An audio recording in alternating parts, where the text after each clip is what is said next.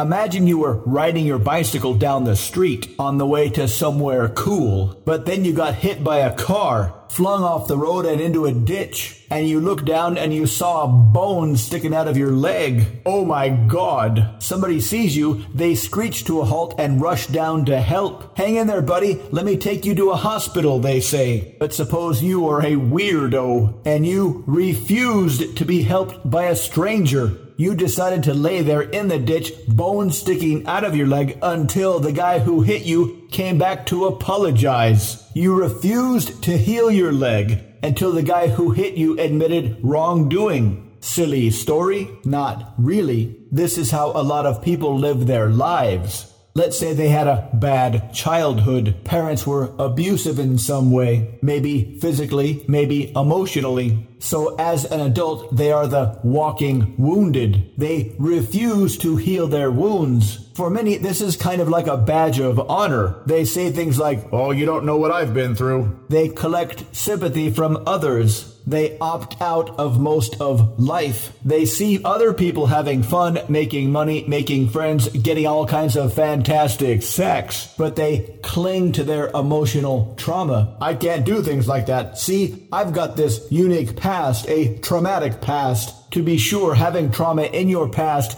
can be a horrific burden, but it doesn't have to be. You don't have to be like broken leg guy with a bone sticking out of his leg, waiting for the original perpetrator to come and apologize. You can, believe it or not, fix your injuries and get on with your life. Of course, you need to be ready to let go of the trauma, but which would you rather have? A life filled with trauma memories, hanging out on the sidelines? Or would you rather get in the game and have some fun, make some money, make some friends, have a robust sex life? This is purely an internal game. You never need to face the perpetrators ever again. You can cut them off mentally so they never bother you. Set yourself free and live life fully and happily on your terms. To learn more, visit mindpersuasion.com/forgiveness-generator.